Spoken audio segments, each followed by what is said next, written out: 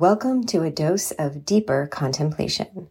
We have cultivated this self-healing practice as we navigate the many aspects of modern life with the desire to be a better human. As a psychic medium, these conversations are channeled, so let's take a walk together and talk it out.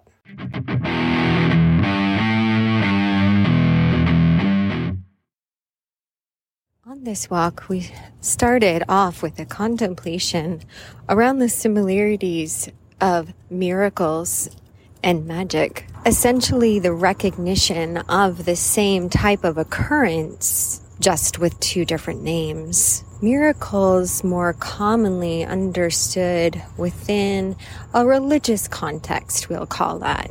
But that term is even a little on the cusp for us because witchcraft is also a religion. It is also a spiritual practice. And we mention that because magic is often associated with witchcraft. What's interesting about the community in the more universal conversation around spirituality, oftentimes called the universe, universal laws, we can find the use of both words, magic and miracles, addressed in this world of universal laws, also manifestation. So from our understanding and experience of these occurrences in our own personal life, we have these three words: miracles, magic, and manifestation.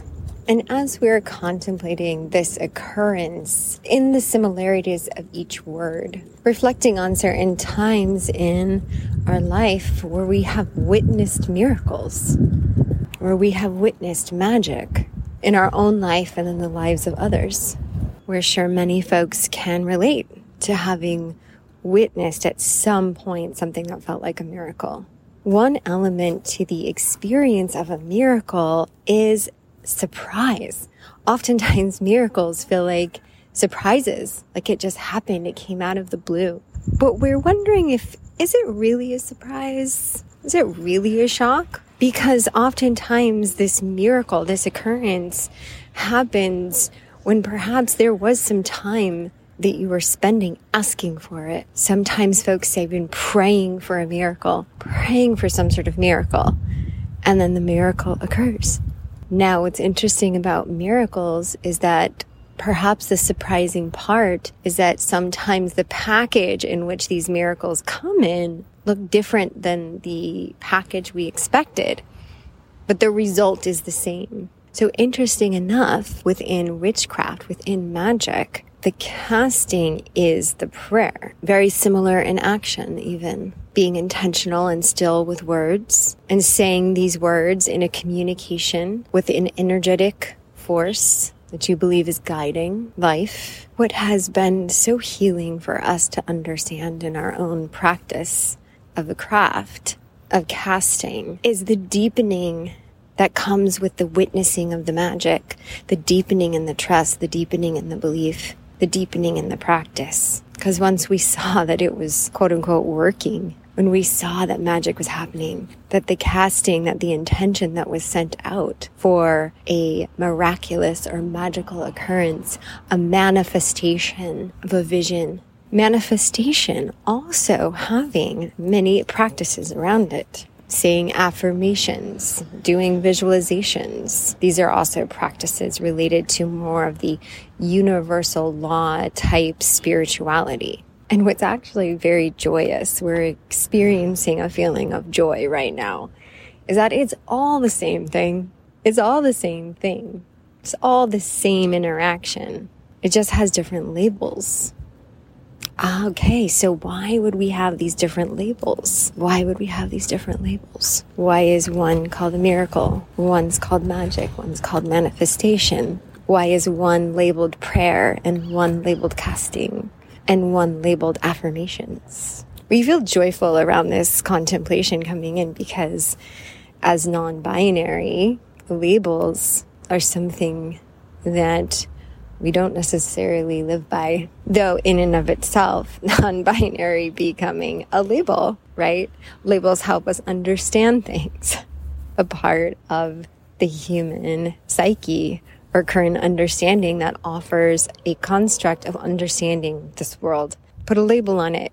oh, now we get it. Oh, now we know what that is. Because being in the unknown or being in the mystery of anything has become it becomes very confusing for a lot of folks. Not knowing how or what or when things are going to happen has been equated with not having control and has been equated with fear. In the sense that labels in space, in homes, can help guide domestication, can help keep things in order, offers us an understanding of our environment in some way. To give it some context, if we were doing our house witch magic in, let's say, your pantry, well, we would need to bring some organization into that pantry first, and we would need to bring labels in that no matter who entered that pantry would know that over here is the soup and the canned goods, and over here is additional spices, and over here is flour,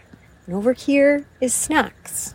That provides a certain guidance, and guidance can be comforting when walking into any space that feels unknown or chaotic. The fascinating thing about life, though, is that it is ever expanding and ever changing and ever evolving.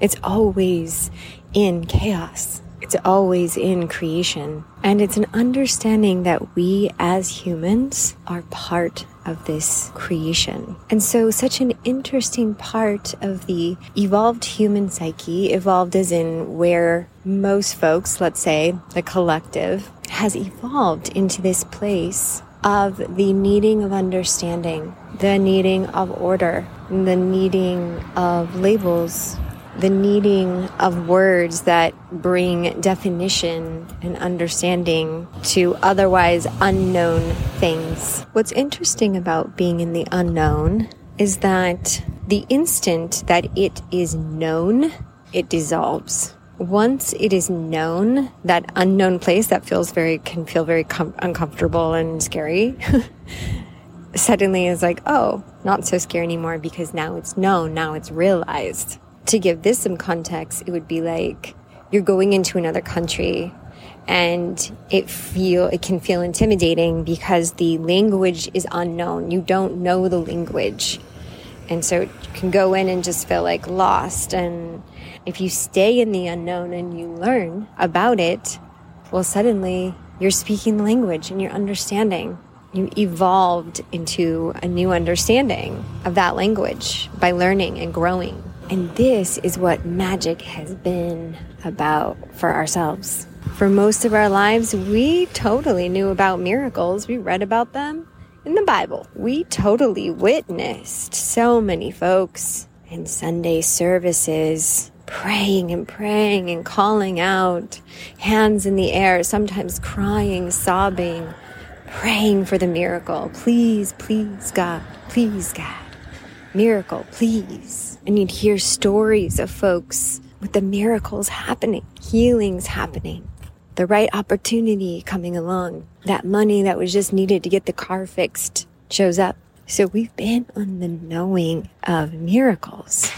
And then with this journey into spiritual awakening became even further disillusioned from organized religion and deepening into our own divinity, into the connection with universe, into a education and understanding around universal laws, and taking this kind of unknown thing and sitting with it, being in conversations, reading books, going on retreats, taking classes, going to conferences, expanding until it's like, oh wow, yeah, exactly. Be in visualizations, be in meditation, be in chanting, be in sacraments, be in reading. And we entered into that practice and witnessed ourselves and in others' lives who were also in this practice, the manifestations dropping in. And what was a beautiful part of this, and sometimes a little hard in the moment to get, but just surrendered in those moments, is that exactly what was being affirmed, being manifested, came about, but not in the package we were expecting. And understanding that the mystery and the chaos still plays a part in that process. It's So this spiritual journey into universal spirituality kept expanding, and following the guides. Intuition growing stronger, the connections energetically growing stronger, being able to feel more and more and more of this energetic field and its different frequencies. Feel them all the time. Developing our channel, developing that third eye, developing that inner ear, connecting so strong to our intuition. And in that guidance, we were led to nature again and again and again and again. Nature holds so much. Nature so rooted, absolutely rooted in the energy of life. Nature and its embodiment in so many different forms in nature. All things animate and inanimate that we see, whether it's rocks, mountains, shells, sand, the ocean, the rivers, all of the animal kingdom, all of the plant kingdom, and feeling this existence as an energetic being within this system of life forms so clearly when we're deeply connected in nature. And as we further expanded into that unknown, sitting with it, understanding it more, that led us to the witch, to an embodiment that was connected to what we were already feeling. And then understanding that this embodiment is ancient. It's ancient. Also given many different labels. And saw such incredible similarities in the practices of magic, or in the practices of miracles, and in the practices of manifestation. That words are used, stillness and intention are used, sacraments are used, ceremonies are used, feasts are used, celebrations. At the heart of the craft is nature. Those who connect so deeply into nature and this human experience that we're having, and how we're all a part of it, and how our magic is in service to that deep understanding. How can we use magic to be in service of others? Understanding this deep truth of our unified energy. And this is how we came in from the unknown, oftentimes stigmatized to be feared understanding of witch or witchcraft. And by studying it and being with it and having conversations and witnessing the power from magic, it just felt like next level for us.